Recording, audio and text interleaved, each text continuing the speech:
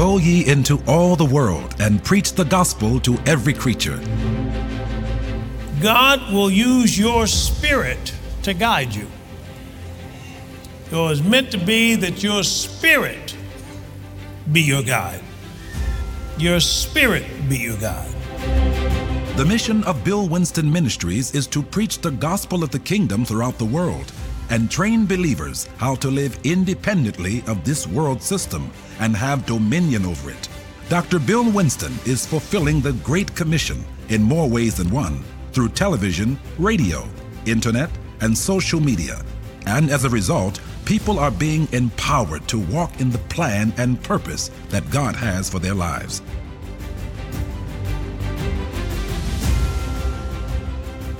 Hello, I'm Bill Winston, and welcome to another broadcast called The Believer's Walk of Faith, where we walk by faith and not by sight. Praise God. Now, the Holy Spirit is our teacher. Somebody says, experience is the best teacher. Well, wait a second. You go back in the Bible in 1 Corinthians chapter 2, he talks about the Holy Spirit being our teacher. See, once you and I get born again, the Holy Spirit is teaching us. He's teaching us how to pray. He's teaching us how to confess the word, all these things. He even gives us what to say in a prayer. You just don't pray anything. Listen, the Holy Spirit will actually tell you, he'll show you what to pray for. And as you pray that thing or confess that thing, God watches over his word and makes it good. So when I'm praying, my spirit is involved in that prayer. And when I pray, I believe that God hears me. So you don't want to miss this broadcast. It is powerful. So let's go right into it. All right, we're teaching on the power of prayer and praise, and this is part 29. I'll start reading at verse 1. And it came to pass that, as he was praying in a certain place, when he ceased, one of his disciples said to him, Lord, teach us to pray, as John also taught his disciples. And he said unto them, when you pray, say, Our Father which art in heaven, hallowed be thy name. Thy kingdom come, thy will be done, as in heaven, so in earth. Give us day by day our daily bread, and forgive us our sins, for we also forgive everyone that is indebted to us. And lead us not to temptation, but deliver us from evil. Let's go all the way down to verse 9. And I say unto you, ask, and it shall be given you. Seek, and you shall find. Knock, and it shall be open unto you. For everyone that asks receives. Everyone that asks receives. Okay. All right, now let's kind of pick up where we left off last time. Last time we were talking, but let's just pick up here, where Adam and Eve were in the garden. And as you know, what happened was Adam and Eve sinned. And when that happened, it was catastrophic for all eternity. In terms of man's positioning with God and how Jesus had to come back and redeem mankind. But when he sinned, he went from living from the inside to living from the outside. Now, when I say that, I mean this. I mean that he was communicating with God. He was one with God. The Bible says, he that is joined to the Lord is one spirit. Adam was one with God. Jesus said, I and the Father are one. Now, he's talking about how you should be and how it was meant for mankind to be. So as we look at Proverbs chapter 20, and in Proverbs chapter 20, he talks about, in verse 27, the spirit of man is a candle of the Lord, searching all the inward parts of the belly. Now, what is he saying here? God will use your spirit to guide you. It was meant to be that your spirit be your guide. Your spirit be your guide. God, of course, would be connected with your spirit, so your spirit would be guided by God, and you'll always end up in the right place. Now, Adam then was living from the inside out. He was a spirit. That's what he was. He had a soul and lived in a body. The body was, Paul calls it, the house. Now, from the fall, mankind went from living from the spirit to living from the body. Now that's significant. We're no longer led by his spirit. And over in Romans chapter 8, I think he said, they that are led by the Spirit of God, these are the sons of God. So now mankind is living from his body or his senses. The senses pick up data, they communicate it to your mind, your body has a response. Now the spirit is cut out because it's dead to God. And that's why people have to be born again. Okay? Because for you to be hooked and connected back up with God, you have to be born again. So while a person is not connected with God and their bodies are their guide, then they're in trouble. And one of the biggest reasons why they're in trouble is because of the fact that Satan rules over that realm. The Bible says in Revelation chapter 12 and verse 9 that Satan, that old devil deceiveth the whole world. Revelation chapter 12 and verse 9.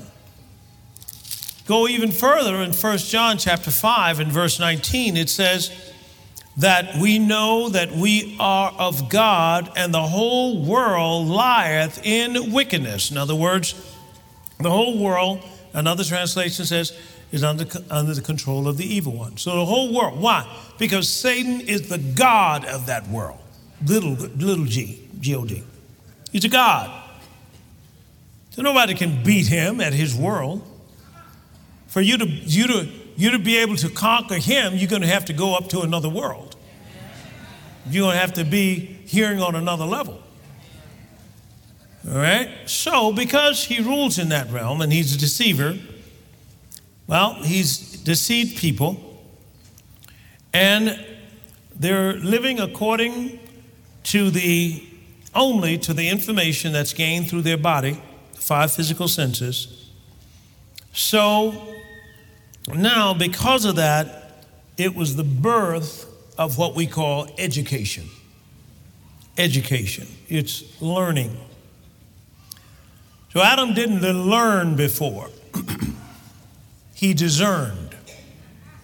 You don't learn in heaven. You discern. Whole new thing. So in that, Adam felt from revelation to information, and from discerning to learning. That's why education was never meant to be put out here without God. Okay? Because of this, mankind's perceived limitations were his body, because that's as much as I could do or be is according to my body, my mind. Well, let's look over here in Matthew's Gospel, chapter 14. And in Matthew chapter 14, we see here how Jesus came to them walking on water. And it says here, Matthew 14 and verse 25. And in the 4th watch of the night, Jesus went into them walking on the sea. And when the disciples saw him walking on the sea, they were troubled, saying, "It is a spirit," and they cried out for fear. But straightway Jesus spake unto them, saying, "Be of good cheer, it is I, be not afraid." And Peter answered him and said, "Lord, if it be thou, bid me to come unto thee on the water." Now, Let me just stop right there. First of all, this is what I call breakthrough thinking. Breakthrough thinking. Shortage, scarcity, humanistic philosophy does not think like this. It's from another level. And even when you read scripture, Paul, the Apostle Paul, prayed for the church, the spirit of wisdom and revelation. This comes out of Ephesians chapter 1 and verse 16. Ephesians chapter 1 and verse 16. Cease not to give thanks for you, making mention of them, you in my prayers, that the God of our Lord Jesus Christ, the Father of glory, may give unto you the spirit of wisdom and what? Revelation in the knowledge of him.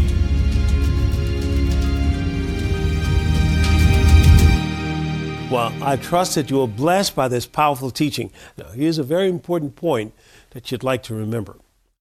Now, in this series of The Power of Prayer and Praise, Volume 2, we're talking here about these two men. One is the inner man, and the other is the outer man.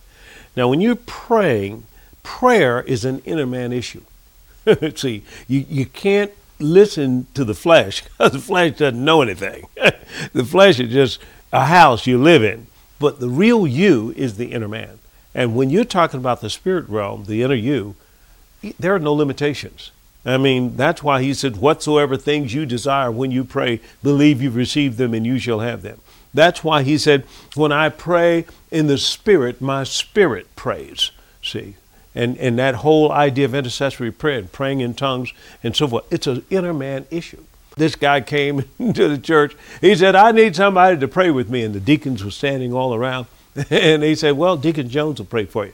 Oh, no, I don't want him. I want Deacon Brown to pray for me. He said, well, why not Deacon Jones? Well, Deacon Brown had some strong prayer. Well, Deacon Brown didn't pray strong. He prayed loud. See, that's an outer man thing. See, now there are places where Jesus said he spoke loud, but he spoke it only at the Father's request so that the people would hear him. But it's not how loud you pray. It's how much faith you have when you release those words. Praise God. The announcer is going to give you some important information, and I'll be right back. To order on CD or DVD, simply write to Bill Winston Ministries, P.O. Box 947, Oak Park, Illinois, 60303. By bank card or online at billwinston.org.